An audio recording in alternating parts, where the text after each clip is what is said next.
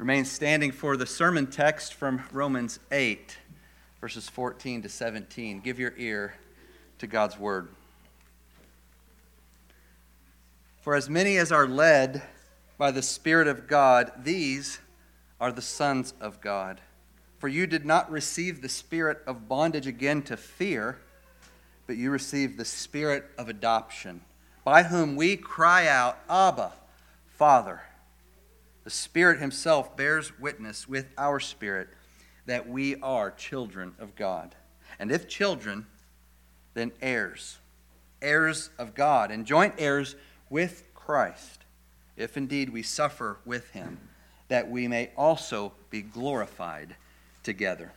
Thus far, the reading of God's word. This is the word of the Lord. Amen. Let's pray and ask for his blessing on the reading and preaching of his inspired word. O God, rule and overrule our hearts this morning as we meditate on these words of truth, these words of life. May they give us life by the power of your Spirit working in us. Help us to understand, help us to believe, and help us to do what you say. We ask this in the name of Jesus and for the sake of his kingdom. Amen. Please be seated.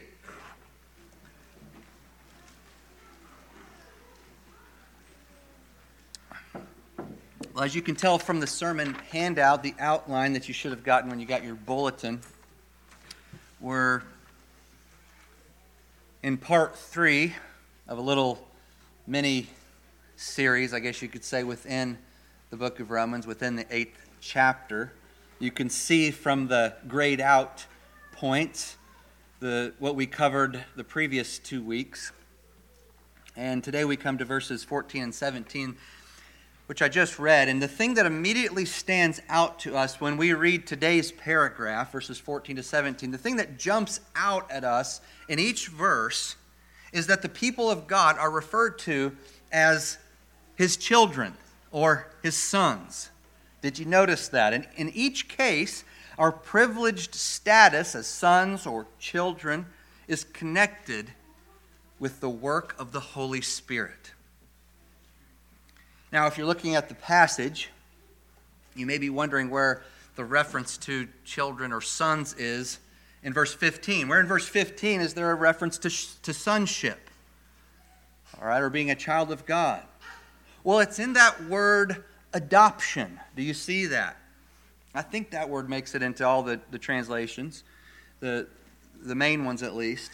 And the word translated adoption is built on the Greek word for son. So the word son is actually in that word, and then a few other letters too. And so the Greek speakers, they basically took the word son and then they added another word to it, kind of a general verb, so that it means adoption as sons. It means literally to put as a son, okay? And that's precisely actually how the New American Standard Bible translates it, I believe, is adoption as sons.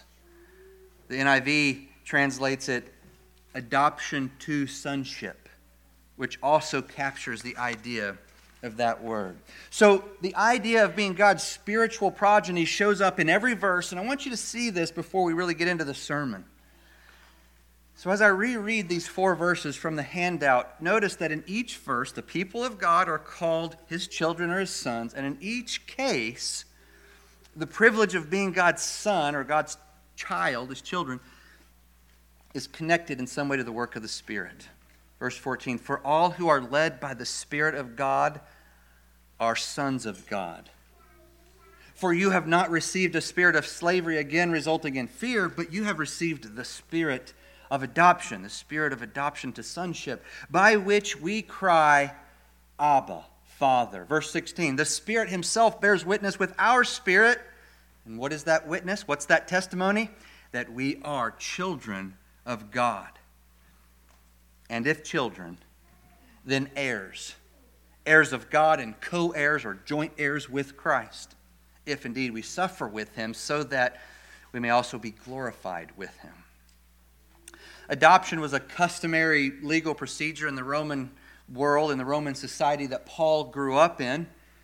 It took a different shape than it takes today. Often a wealthy man who had no heir would adopt a son. It could be a young boy, or it could be a grown man. And the moment the son was adopted, several things happened. The adopted child would get a new name, a new inheritance. His debts, if he had any, would be canceled. But he also would take on new obligations, new responsibilities to his new father, his adoptive father. And all this is in the background of our passage today. As adopted children of God, we've received a new name. Our debts have been canceled, and we have new obligations, new responsibilities to please our adoptive Father, God. And so if we want to understand who a Christian is, what a Christian is, and why being a Christian is a privilege, and how it comes with privileges, promises and privileges, we've got to appreciate God's fatherhood and our adoption to sonship. We've got to understand this if we're going to understand the gospel. Knowing that you are a child of God, being certain you've been adopted, is the mainspring of Christian living, of faithful living.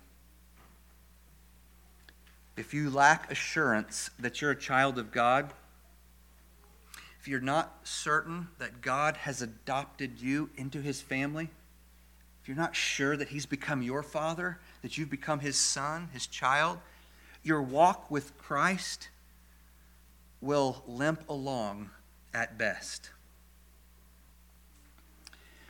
Paul's main point, sort of the theological ground that he lays here, is stated explicitly in verse 16. The whole verse. The Spirit himself bears witness with our spirit that we are children of God. Only verse 16 states this specifically like this, but the whole passage concerns the assurance provided by the Holy Spirit that we are children of God, that you are a child of God. That's what Paul's doing here. That's what he's wanting to accomplish at bottom. There are other things that spring from that, but that's the main thing. The Christians in Rome that Paul's writing to were just like us. They needed assurance that they belonged to God. They needed to know how to think about these things that we think about. They needed to know that their sonship, their adoption into God's family was real and permanent and secure. How can I know that I'm a child of God? Are there indicators? Are there pieces of evidence that God has adopted me and made me one of his sons? The Roman Christians had these questions in the first century. We have these questions in the 21st century, and Paul has timeless answers for all of us. If you've been born of God, then the Spirit bears witness. He testifies that you are a child of God. But what is the basis of his testimony? What evidence does he point to? In these 4 verses, Paul, he presents 4 pieces of evidence that you've been adopted by God. The four pieces of evidence are captured briefly in my subheadings there under point 6 at the bottom of the sermon outline.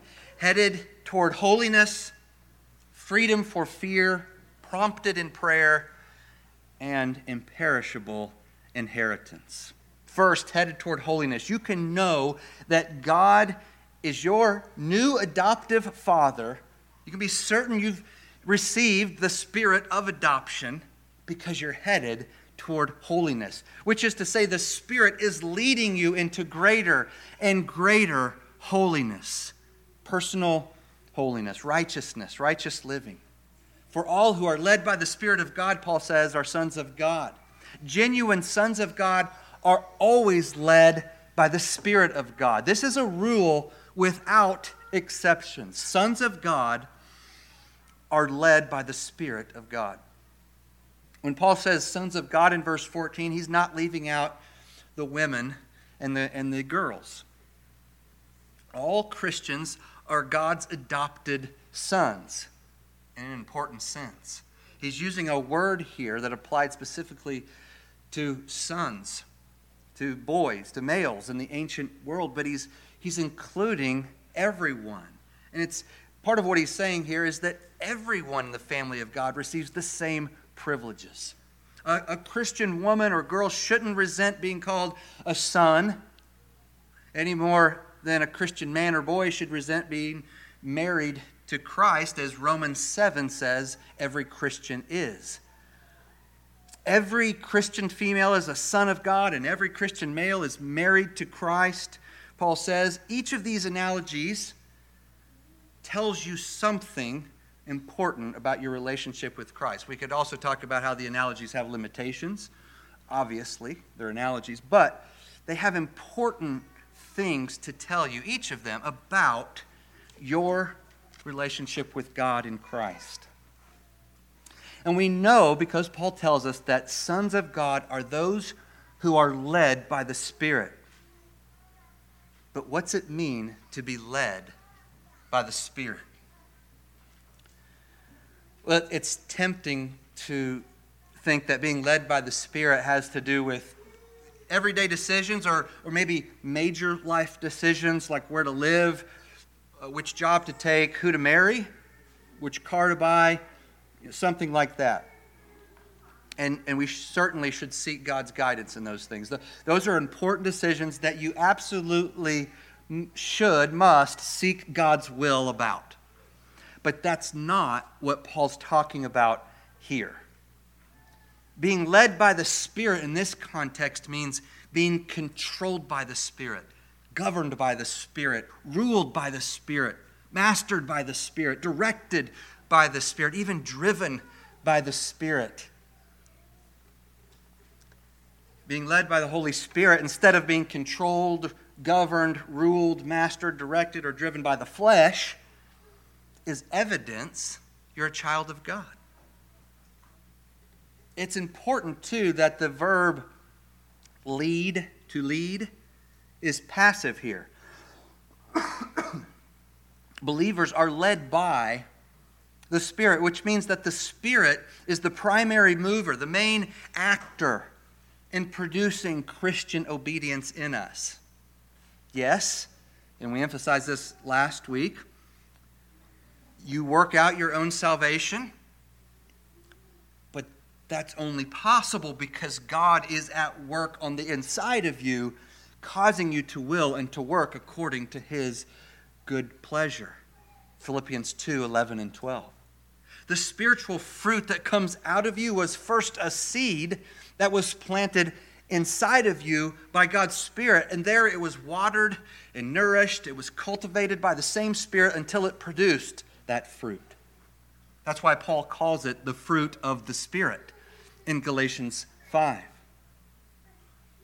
Where does the Spirit lead God's sons? Not always into prosperity and comfort, not always to a good job or a good spouse, not always into good circumstances, not always into our hopes and our dreams, but always into holiness. Always into holiness. Which is what Paul says in 1 Thessalonians is God's will for us. The Spirit makes sure that God's will is accomplished in us. That's His mission.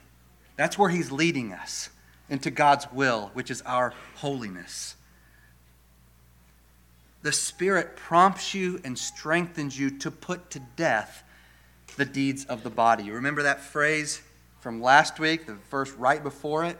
The deeds of the body is how Paul labels sin in verse 13. And verse 14 is tightly connected to verse 13. You can see they're connected with the word for. So verse 14 starts for, we have to go back to 13 and see what he's building on. And one of the conclusions we are to draw from this connection is that the putting to death of the sinful deeds of the body is precisely where the Spirit is leading. That's the destination. of God's sons, because that's where the Spirit is leading us.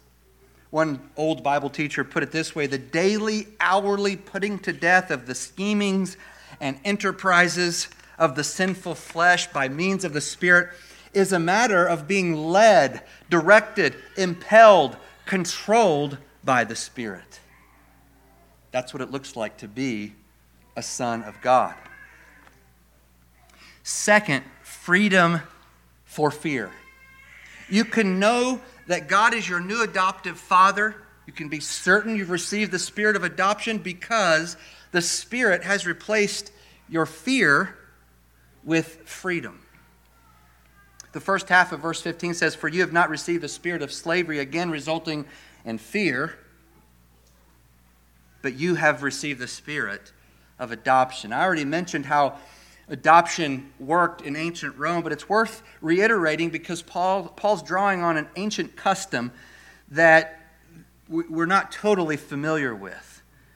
And this time, though, I'm going to let one of the great biblical scholars of the 20th century do the talking. And this quote, F.F. Bruce, reminds us that we must interpret the implications of our adoption to sonship, not in terms of our contemporary cultures so much at least, but in terms of the Greco-Roman culture of Paul's day. He writes, "In the Roman world of the 1st century A.D., an adopted son was a son deliberately chosen by his adoptive father to perpetuate his name and inherit his estate. He was not in the smallest degree inferior in status to a son born in the ordinary course of nature. And he might well enjoy the father's affection more fully and reproduce the father's character more worthily." End quote. In verse 15, Paul uses the imagery of slavery and freedom to contrast your pre-conversion situation with your post-conversion situation. The word "received" in verse 15 refers to your conversion to Christ. The moment you received the spirit of adoption is the moment you were born of God as his son. Before we become sons, Paul says, our slavery to sin makes us dreadfully afraid, fearful, particularly of God's judgment, of the wrath to come. It's looming. It's ominous. We know it's there. Paul says in Romans 1 that unbelievers know that judgment awaits them. But now that we're sons, our new freedom from sin gives us confidence to approach God as our loving Father. Everything's changed. Everything's changed in our relationship to our Creator. Now, it's true that some of you are remembering Romans 6, which says that we're slaves still to God, to righteousness. But that's the good kind of slavery, and it doesn't lead to the kind of fear that Paul's talking about here. We learned in Romans 6 that slavery to sin is the worst kind of bondage, while slavery to righteousness is the best kind of freedom. Slavery to sin is the worst kind of bondage. Slavery to righteousness is the best kind of freedom. This is because slavery to sin leads to fear, while slavery to righteousness leads to freedom, confidence. We could say it this way: slavery to righteousness is the essence of freedom. No one is truly free until he has become God's bondservant. And so freedom, rather than fear, rules the life of the Son of God. Little s, Son of God, the child of God, you and me. As well as the Son of God. Also, the Spirit who has been given to believers is a Spirit who liberates them from the power of sin and generates in them a new obedience, a new holiness that begins in their hearts. Not just external, but internal. And we fail to understand this text unless we see in verses 14 and 15 that being a son of God is inseparable from being led by the Spirit into that new obedience, into the works that God prepared beforehand for us, as Paul says in Ephesians 2. In verse 14, those controlled by the Spirit are sons of God. And in verse 15, those adopted sons of God are no longer enslaved to sin. It's really kind of two ways of saying something very similar. Instead of the fear that comes with being a slave to sin, you've been given confidence, a confidence that comes with having been freed from sin, from sin's penalty and power. And this new confidence enables you to approach the Heavenly Father with the same kind of confidence that my 2-year-old has when he approaches me. No fear there. Or with the same kind of freedom and boldness that my 4-year-old has when she climbs into my side of the bed at 3:30 a.m. Are you characterized by fear, anxiety, dread, because you're still a slave to sin? Or are you characterized by freedom, confidence, and joy in your relationship with God because you are a son of God and a slave to righteousness? Third, prompted to prayer, you can know that God is your adoptive father. You can be certain you've received the spirit of adoption because the Spirit prompts you to pray, and in a certain way. Specifically, he prompts you to call God Abba, Father.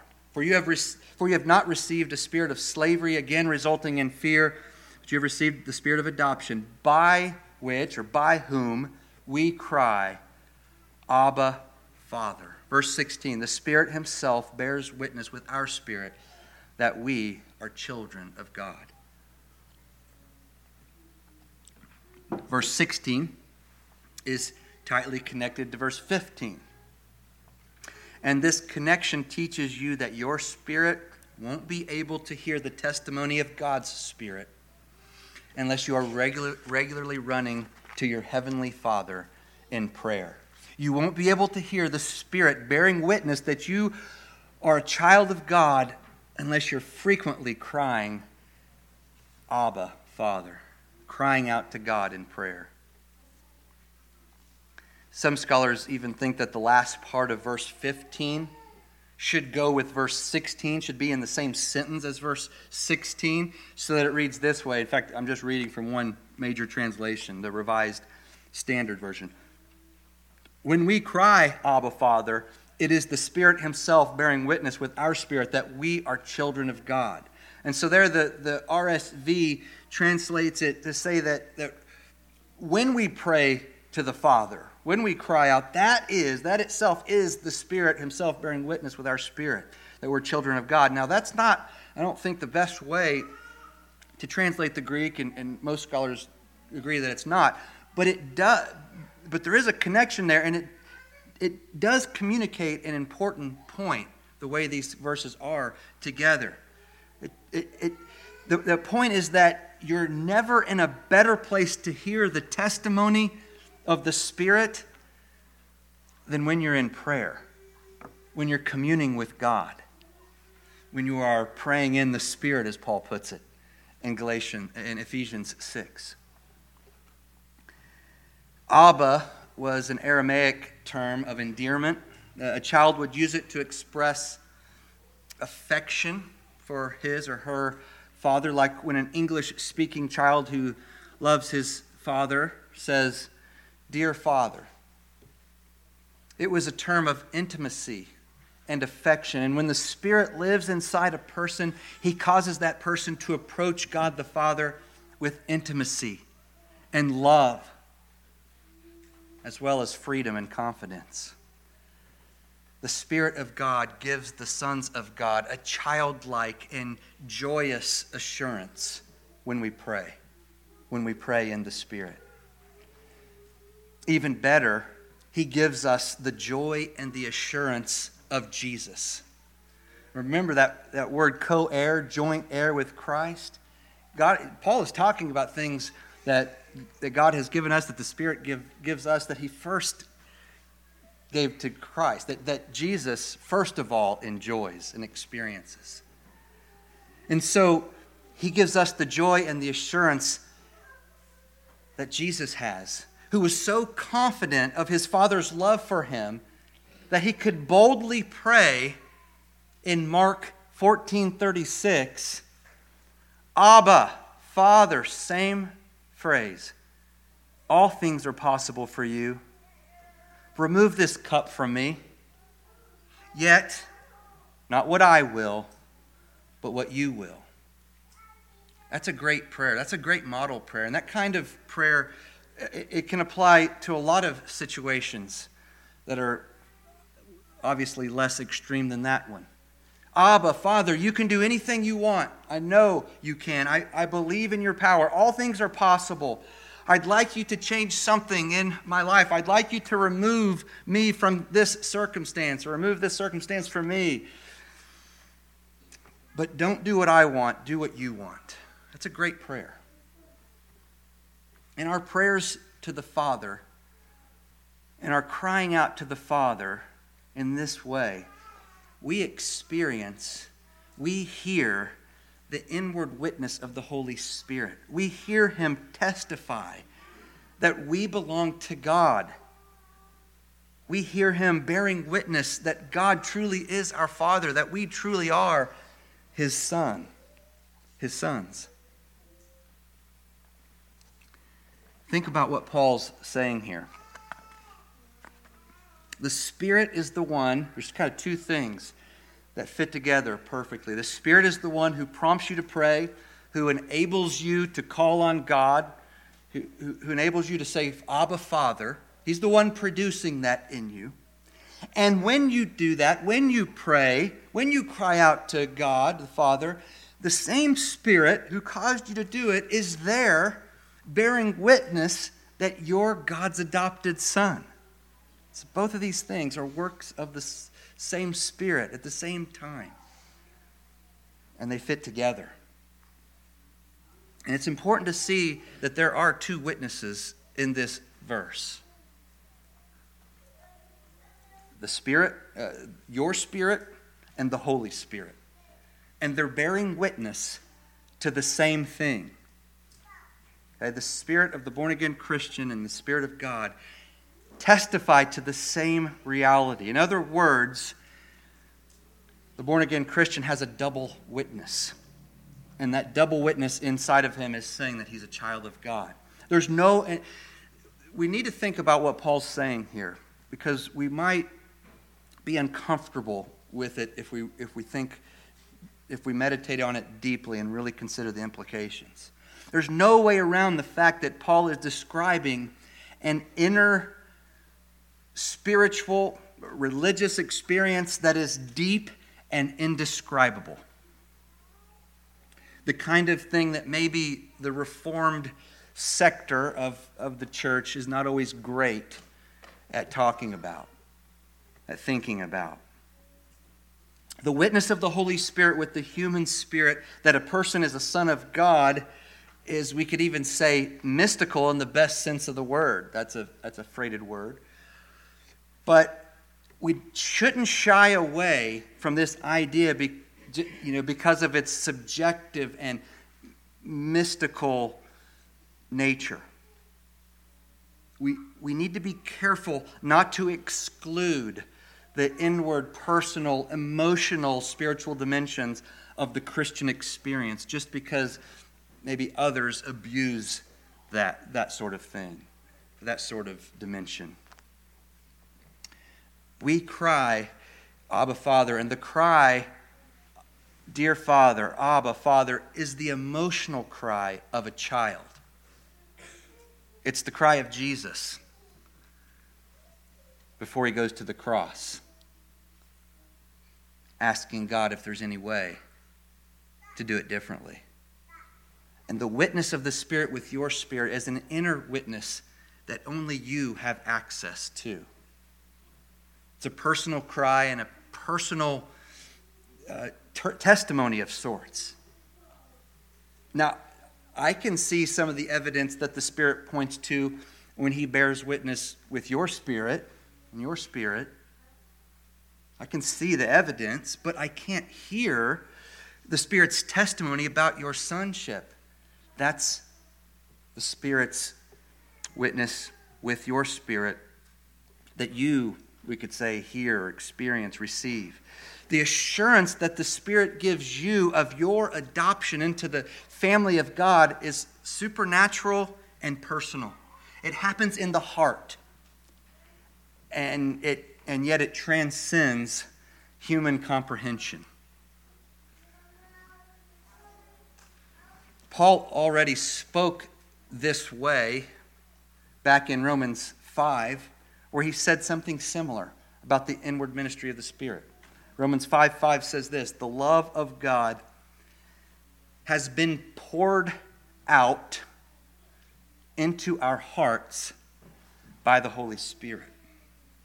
The love of God being poured out into your heart is something you experience at the heart level, on the inside, in your heart, naturally.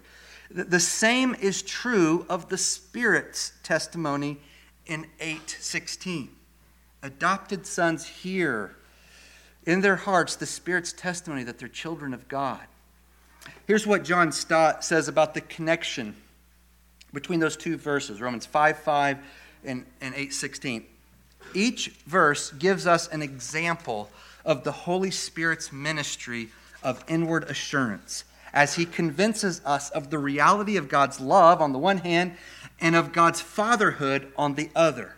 Indeed, it would be hard to separate these two verses, since God's love has been conspicuously lavished upon us in making us his children. And it seems from Christian biographies, this is still quoting Stott, he says that it seems from Christian biographies that God gives these experiences to his people chiefly when they pray. Fourth, imperishable inheritance. You can know that God is your new adoptive Father. You can be certain you've received the Spirit of adoption because the Spirit dwelling in you is the first fruits of your imperishable inheritance, which is the inheritance that became yours the moment God's Spirit confirmed your adoption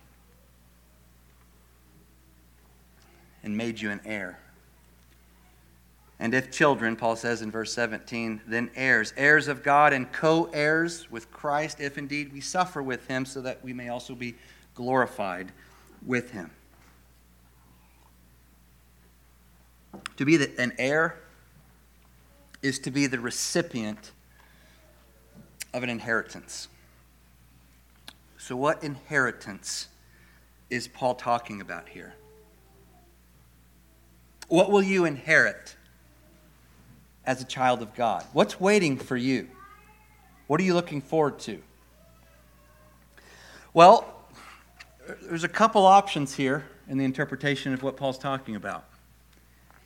He could be talking about the same inheritance that Peter refers to in 1 Peter 1:4, where he says that God the Father has caused us to be born again to a living hope through the resurrection of Jesus Christ from the dead, verse 4, to an inheritance that is imperishable, undefiled, and unfading, kept in heaven for you. That could be the primary thing Paul's talking about. And I'll say this, at the very least, we can't exclude this from whatever it is that Paul might be primarily referring to in verse 17. After all, Paul mentions this aspect of our inheritance later in the chapter, down in verse 23, which says that we who have the first fruits of the Spirit inwardly groan for our new bodies and the world to come, which is the inheritance that Peter's talking about. However, I agree with those scholars who argue that the inheritance Paul mainly has in mind, and really this includes everything, but in the foreground of his mind, is not something that God intends to bestow on us. He's not talking about our new bodies or the new creation or the beauty and the bliss of our heavenly reward, our mansions, or whatever it is we might be looking forward to. He's talking about God himself. God is our eternal, imperishable inheritance. That's the most natural meaning of the phrase, heirs of God. Inheritors of God. We might translate it awkwardly, but accurately. Paul's not saying here that we're God's heirs in the way a son is a father's heir. That truth is in this passage. Or the way Isaac was the heir of Abraham. That's one way to read the Greek, and that idea is here, but it's not the most likely reading. What Paul is saying in this phrase is that we're heirs, and our inheritance is God himself. God himself is the inheritance of his children. Now, it may sound strange, maybe even forced to us, but this concept is very familiar in the Old Testament. This is not new. Paul's not introducing something weird or different and expecting us to get it. For example, the Levites were not given a land. They weren't given an inheritance in the land, a land inheritance, because they inherited what or who? God. Deuteronomy 18:2, the tribe of Levi shall have no inheritance among their brothers. The Lord is their inheritance, as he promised them. They were heirs of God, inheritors of God. But this wasn't only true of the Levites. It was true in a particular way for the Levites. It was also true, though, for individual Israelites who could pray, for example, from Psalm 73, which is a psalm of Asaph, a psalm of an individual for the people of God. Starting in verse 25, he says, "Whom have I,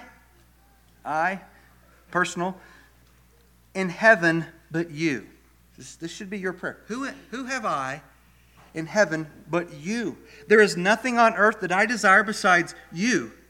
My flesh and my heart may fail, but God is the rock of my heart and my portion forever. That word portion is inheritance language going all the way back to the books of Moses, when there was the giving of the inheritance, the giving of the land, the portioning out of the land.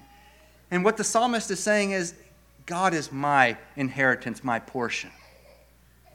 He's his eternal inheritance, he even says. And he wants nothing, he says, except God.